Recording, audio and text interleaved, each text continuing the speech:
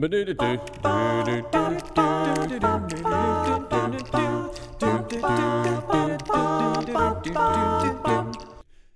this is John from PureAndSimpleBible.com. Welcome back to the podcast. So glad that you are here again. Thank you for joining me. And this week, I'm having Brother Randy Ballard back on for a great conversation about a very challenging topic, the idea of apostasy and the dangers that are associated with that. You know, this website, PureAndSimpleBible.com, stands for a pure and simple Bible, which is why I use that title. And a lot of times that may seem like it's just going to talk about some of the lighter sides of the gospel or some of the easy things of the gospel. But you know what? As much as we want to talk about the simple side of the gospel, we want to talk about the pure side of it as well. And so when we talk about the dangers of apostasy, it's important to know that this is valuable for a Christian to consider, to study, and I hope that you'll think about that as you join Randy and I in a good Bible conversation about the dangers of apostasy. Let's jump right in, shall we?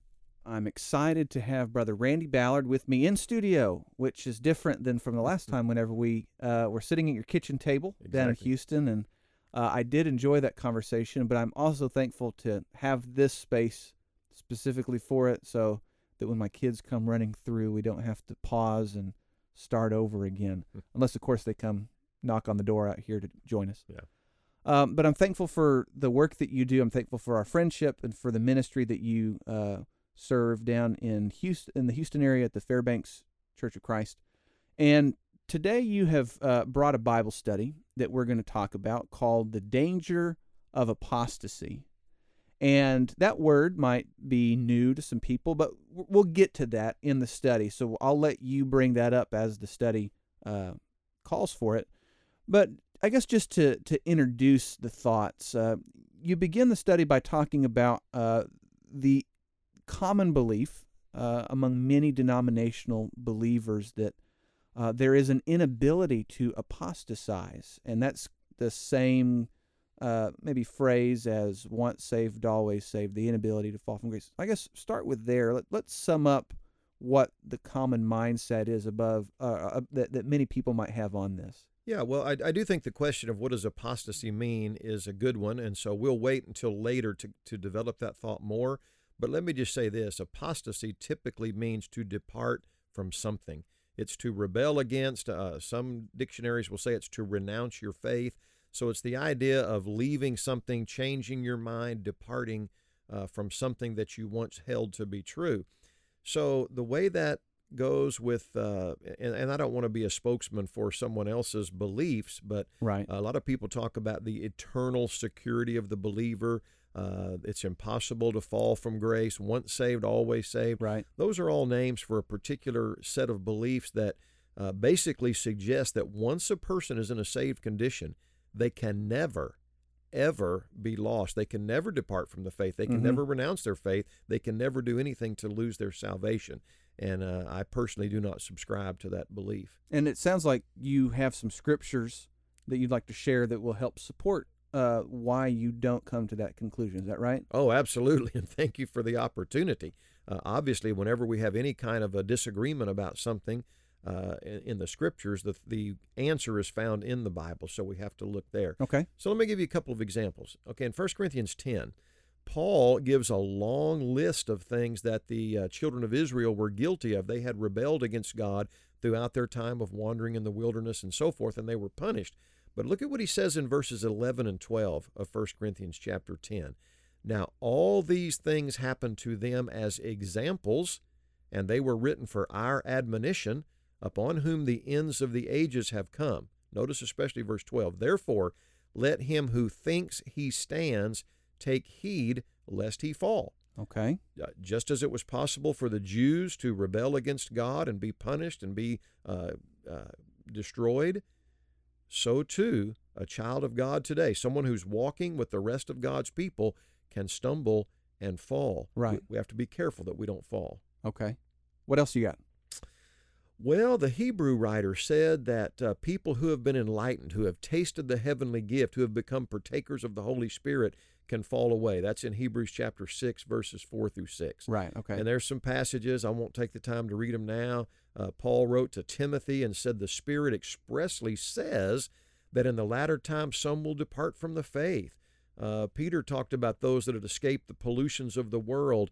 If they go back to those things again, this is where he talked about the dog returning to its vomit and so forth. Right. But he says the latter end is worse with them than the beginning. Right. And it's such an awful example to use with the dog. In Hebrews 6, verse 6 specifically, I want to highlight that, where it uses that phrase, if they fall away. Mm-hmm. That's compelling for me. But what I'd like to do is maybe take on somebody maybe who's listening to this, but they have other scriptures they're thinking about.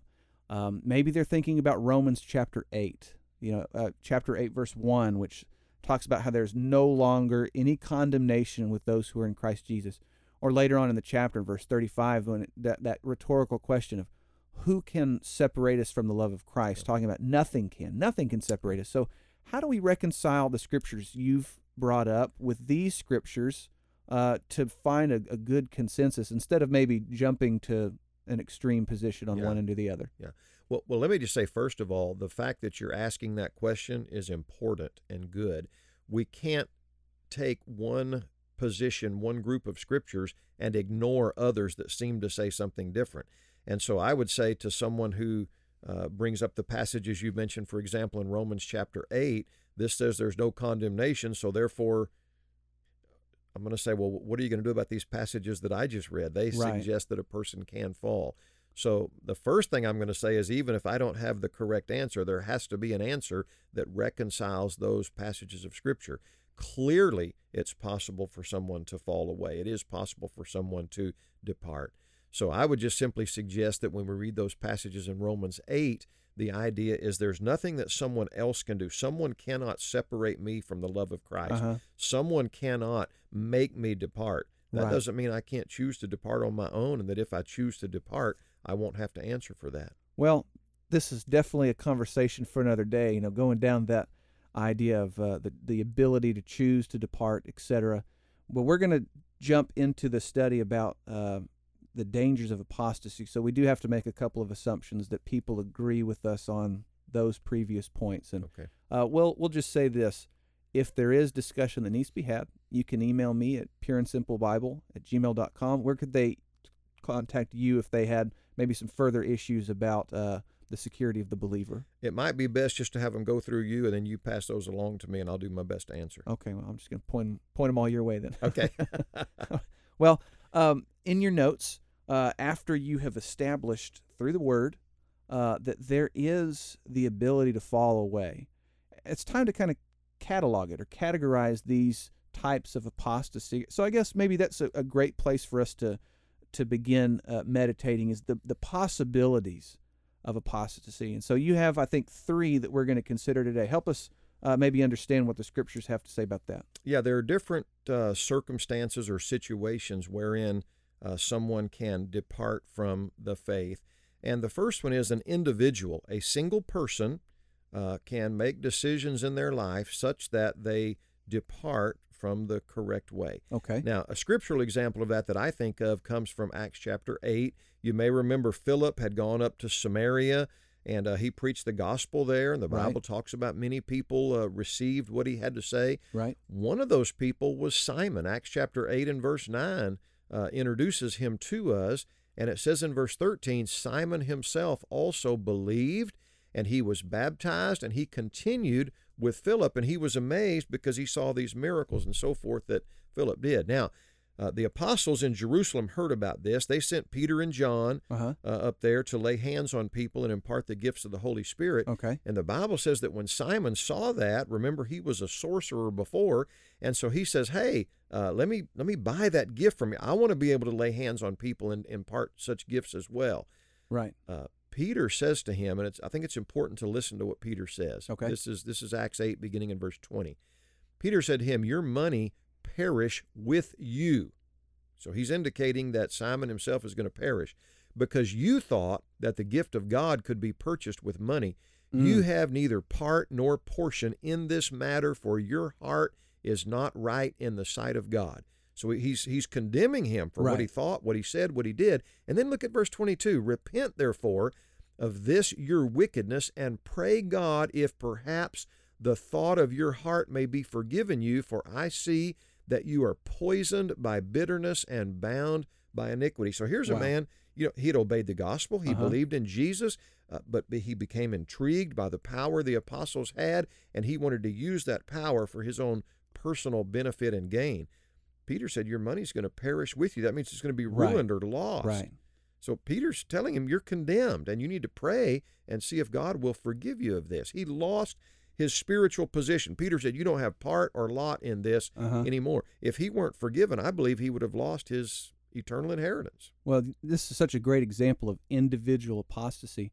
I want to add just 2 cents if I can, because I've had discussions about the ability to fall away, and some people will say that, well, they were never really saved in the first place. So this is such a great scripture, I think, to help show them the truth. It's so unfair when somebody has been sincere for 10, 20 years, and then suddenly they decide they don't want to be part of that group anymore, and they go back and live in the world, and the person that I'm speaking with says, well, they were never really a part of us in the first place. Yeah. And you think, for 10, 20, 30 years, they were faking it the whole time? And the obvious answer is no, they weren't. They can change their mind. And here's a great example of a guy who didn't have to be baptized again, right? Simon wasn't saved, and Peter said, well, yeah, now you got to be baptized again. No, all he had to do was repent, because he was saved and then lost, and then in order to be saved again, he simply needed to repent of it. So. And the language Peter uses makes it pretty clear that he had lost his position. His spiritual condition had changed. Well, this isn't the only type of apostasy, correct? Oh, that's right. In addition to an individual departing from the faith, we can find a scriptural example of an entire congregation departing from the faith. Okay. And I think my favorite example of that is the church at Ephesus. If you go back and study, I've been engaged recently in a study of the book of Acts with some people, and I've just began to connect some dots so much that I had not before. By going over it and studying it and talking about it, really gained a greater appreciation for the book of Acts. And so you read in Acts chapter 19 about the church at Ephesus, and of course back in chapter 20 you find out when Paul goes back and speaks to the elders there, he was with that congregation for 3 years. The Apostle Paul was there with them, teaching them publicly and privately, day and night. He was with them all the time. He was talking with them. They had been through a lot of things together. There were elders in that congregation. They were praised as being a faithful congregation. They were strong. They had everything going for them. But we remember that when he was speaking to the elders of Ephesus towards the end of Acts chapter 20, he says, beginning in verse 28, take heed to yourselves, you as an eldership, and to all the flock among which the Holy Spirit has made you overseers, to shepherd the church of God which he purchased with his own blood. For I know this, that after my departure savage wolves will come in among you, not sparing the flock. So there were false teachers that were going to come in from the outside, and many people would not be spared from that. But he says also from among your own selves, from among this eldership, from among the Christians, men will rise up speaking perverse things to draw away the disciples after themselves. So I take from that verse 30, the emphasis here is that these are Christians gone bad. This isn't people from the outside. These are Christians gone bad who are going to be deceiving and helping others leave the faith. Yeah, that's right. And, I have to say, there's nothing here that suggests to me that these people who speak perverse things do so intentionally or knowingly. They may have. There may be people from among an eldership or from among Christians that would intentionally and knowingly teach false doctrine to a congregation. Right. But that's not typical. Generally speaking, someone has a misunderstanding. Someone comes to believe a false doctrine and they share that, and because of their own personal charisma or ability, they're able to teach that and draw people away after them. So what happens in Ephesus is, by the time we get to Revelation chapter 2, and Jesus is giving to John some instructions for the 7 churches of Asia, he says to the church in Ephesus, this is Revelation 2, 4, and 5, right? Nevertheless, I have this against you, that you have left your first love. Remember, therefore, from whence you have fallen. Repent and do the first works, or else I will come quickly and remove your candlestick, your lampstand from its place unless you repent. So they had fallen from something. They were no Right. longer addressed as a faithful congregation, and the Lord said he was going to remove their candlestick if they didn't repent. Well, what does that mean? I mean, it sounds kind of an obscure threat. I'm going to remove your candlestick. Help me understand that. Okay. Yeah, well, if you go back to the end of Revelation chapter 1, there's a description there of Jesus walking amongst, well, actually, it describes this individual walking amongst some candlesticks, Uh-huh.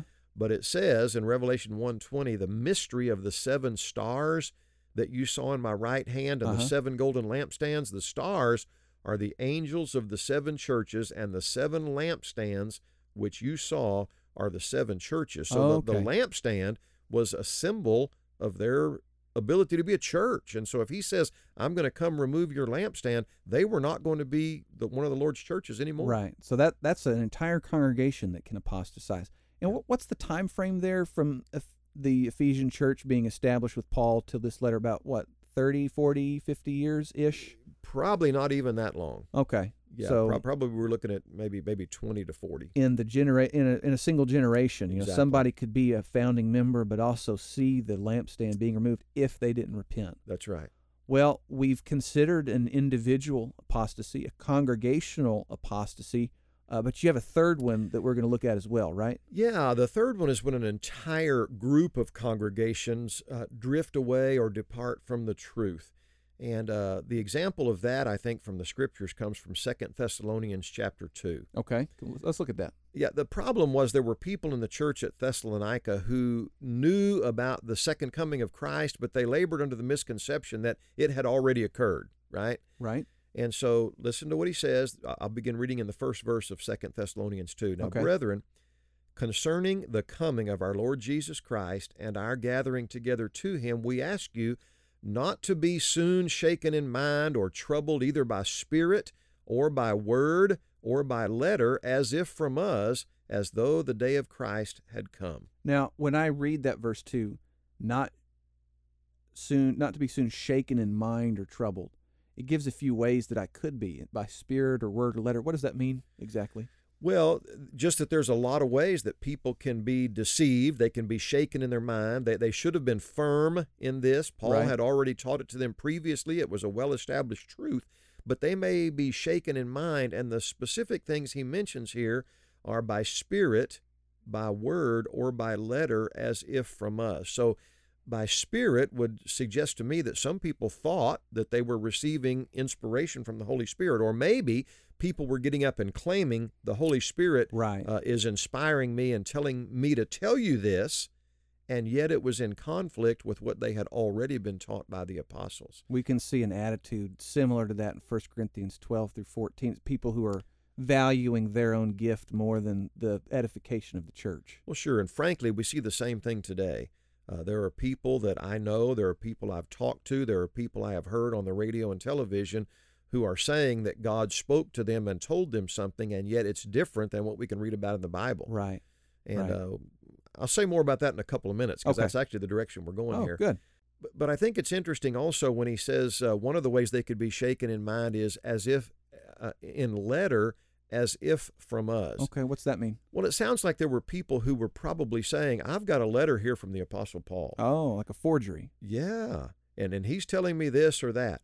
You know, there was a similar situation that we can read about back in Acts chapter 15 where some false teachers had gone up to a number of places where Paul had been, Antioch in particular, but they went to other places as well, and they were teaching something that was contrary to what Paul and Barnabas and Silas and others were teaching, but they claimed that they came from Jerusalem and that the apostles had sent them out to make this correction. So Right. there were people that knew Paul, they loved him, they trusted him, he had been instrumental in their salvation, and yet here comes someone saying, Paul's wrong about this, and we know that because the apostles sent us to tell you this. They all went down to Jerusalem to talk to the apostles about this, and they said, no, we did not send these men out. So that's something that was taking place. Right. Man. So it's not unlikely that somebody would have said, the Spirit directed me in this, or I have a letter that says this, and so forth. Well, I'm thinking about in 2nd and 3rd John, a couple of very short epistles, but part of it was the hospitality they were supposed to be sharing to especially people traveling through who are going to be going to preach in different ways. So That's a way to get a free meal ticket. Maybe would be to, hey, look what I got. I got Yeah. this letter from the Apostle Paul. So it'd be really easy for somebody who's carnally minded to take advantage of well-meaning brethren. Well, and think about how that would elevate you in the minds of other people. We know that some even talked about who baptized them. Oh, that's true. I was Right. baptized by Peter. I was baptized by Right. Paul. That makes me better than you. If someone can say, hey, Paul told me to tell you this, or I've got a letter from Paul, that would certainly raise them, I think, in their esteem in the sight of some people. Okay. Where are we at in the notes? Okay, well, let's see here. I think we stopped at verse 2, and Paul tells them not to be shaken in mind by any of these things, even if somebody claims to have a letter, even if someone claims that the Holy Spirit is speaking to them. Right. But really, let's get into verse 3, because that's where we get into this idea Okay. of an entire movement of congregations away from the truth. Okay. So he's been talking about the second coming of Christ, the false doctrine that had already occurred. And so he says in verse 3 of 2 Thessalonians 2, let no one deceive you by any means, for that day will not come unless the falling away comes first. And the man of sin is revealed, the son of perdition, who opposes and exalts himself above all that is called God or that is worshipped, so that he sits as God in the temple of God, showing himself that he is God. Do you not remember that when I was still with you, I told you these things? So it's like Paul was preaching about, warning them about this falling away, a group of churches, a region that could fall away rather quickly if they're shaken in spirit, word, and letter, and they seem to have forgotten his teaching. Yeah, he was saying, when I was there, I warned you this was going to happen. People will come teaching false doctrines, and I've told you what the truth is, so don't let this shake you. And I think that's really the key to this whole thing. That's the antidote to being deceived and falling away from the truth, is grab hold of what the apostles taught, learn it, study it, stand on it, cling to it. Don't let anyone take you away from it. Okay. I need to know what the word apostasy means, and maybe this is a good time for us to talk about it because of that phrase in verse 3. It says, the falling away. So help me understand that phrase and what it has to do with the title of this Bible study. Yeah, thank you for that question. Yeah, if you look at the Greek word that is translated in verse 3, the falling away, he's not just saying a falling away, the falling away. There's some kind of a major event that's going to take place. But that Greek word falling away is apostasia. That's where we get our word apostasy from. Okay. And it means a defection from the truth. But, you know, it seems like that most of the scholars and definitions that I read from indicate it was a little bit stronger than just, you know, accidentally stumbling and Right. taking a step or two in the wrong direction. It's almost like a revolt or forsaking the truth. Well, when you use the word a defection from truth, that reminds me of military. I think about the difference between a soldier who makes a mistake and a soldier who joins the enemy side. Exactly. Right? So we don't have to worry on a daily basis. Am I in apostasy? Whenever we stumble, but we ask for forgiveness and get back up, that's not apostasy. No. But defecting to the devil's cause or actively seeking to be divisive in the Lord's church and pull people away is a lot different than me struggling with temptation, right? Yeah, that's true. But I do want to make one thing clear. I don't think that a person has to make a decision in their mind, I am going to join the devil's side. That's true. To be working with the devil. Good point. If we don't put enough emphasis on what the scriptures have to say, and if we depart from the truth in something, you know, when I have Bible studies with people, most people I find today are very open, very interested in the truth. They want to know what God has to say. They're willing to learn it and apply it in their lives. But some of the hardest people to talk to are the ones that are in religious error. And you can show them sometimes in the scriptures what the Bible has to say, and their answer is, well, you know, I just don't take it that way. I don't think that's important to God. I don't really think it means that. Well, that's what it says. Why would God give us something that says something, but it doesn't really mean what it says? And so I think sometimes people have a mindset, not that they want to join the devil's cause and defeat God. It's just they think, well, what I view and what I want to do is more important than what God says. God will accept me in that. That's a great point to make because human nature is not so two-dimensional that if you become opposed to the Lord, you're suddenly wearing all black in the corner, rubbing your hands together with an evil villain laugh. Exactly. Right? You can be misguided, believing that you are serving God. Really, your intentions are just serving yourself. This would be a great way, I think, to segue into the next big part of this study. We're talking about maybe some of the causes of apostasy, or maybe some of the misconceptions of it. So maybe we can clear up that by considering a few causes that would make somebody leave or defect to the other side, even if they're not knowing that they're doing it. So can we jump into that? Yes, but let me make one comment about what you just said. Okay. I agree with you, and you talk about somebody, dressing all in black and rubbing their hands together and looking real sinister. Well, think about this. When Paul was warning the Ephesian elders of what was going to happen in their congregation and what ultimately did happen, he told them that men would speak perverse things and draw away disciples after them. I suspect that in any church in America today, if somebody stood up wearing a devil costume and said, "Everybody come follow me, I'm going to take you into apostasy," no one would be willing to do that. Right. But it's because a person is persuasive and convincing and they appear righteous, and maybe even in their own minds they're trying to do the right thing and thinking it's right. Correct. But they're departing from the clear, simple teaching of the Word of God. That's an apostasy. That's a departure as well. It may not have the same sinister overtones, right? But it's a defection nonetheless. Well, 2 Corinthians 11, if the devil masquerades as an angel of light, then those that follow him are going to appear in the same way. So some of the most compelling or well-spoken, well-intentioned people might be the ones who are masquerading in light, even though they might be very charismatic. If they're not bringing that pure and simple doctrine, that simplicity that's in Christ, then they're not worth following after. Yeah, they're not following the pure and simple Bible, if I can put in a plug for you. There you go. I like it. Yeah, well, the thing about it is, and let me go back and just draw out the main point from this passage in 2 Thessalonians chapter 2. Paul says Jesus is not going to return until there comes a great falling away. The falling away is going to occur. So what that means is there's going to be a general movement. There's going to be a great apostasy where not just one person or one congregation, but vast numbers of people depart from the Word of God. Now, let me just suggest something to your mind. I believe that we can look around the religious world today and we see something that is not at all what Jesus or the apostles envisioned or talked about when the church was established. We see all manner of denominations in the world today. We call them denominations because each of them has its own name. That's really what the word denomination means, to give names to. So we have all these groups with different names. Why do we give them different names? Well, because they believe different things. Right. Well, now, wait a minute.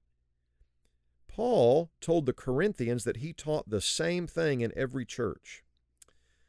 If he taught the same thing, and every time a congregation began to veer off and do something different, he or one of the other apostles would correct them and bring them back in line. Right. How is it possible today that we have hundreds of different groups with different names who teach different things, sometimes in direct opposition to one another? Sometimes those beliefs are mutually exclusive.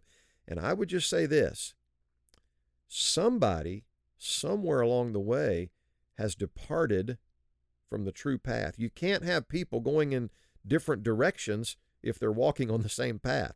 So before we even try to establish who it was, when it was, or where it was, we have to acknowledge the fact that someone has left a position that was once held. Someone has fallen away or departed from the faith. I'm going to pray today and later as well for humility for me to consider that question and not just place it on others to consider.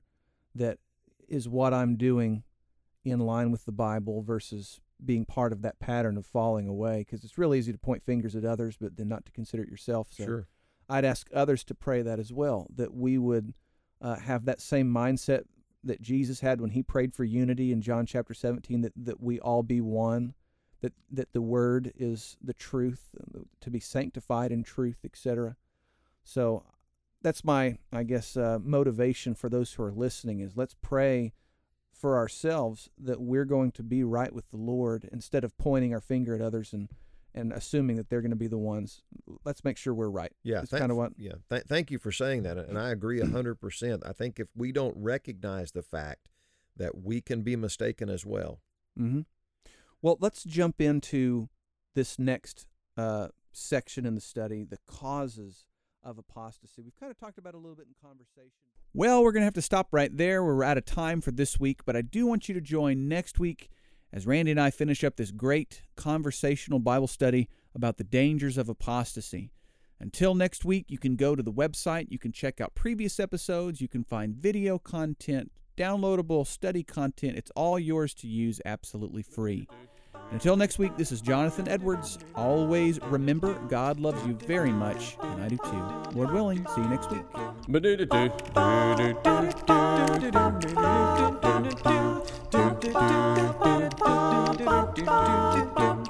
I'm here to tell you a story that is true, about a judge by the name of Gideon. He was a man like me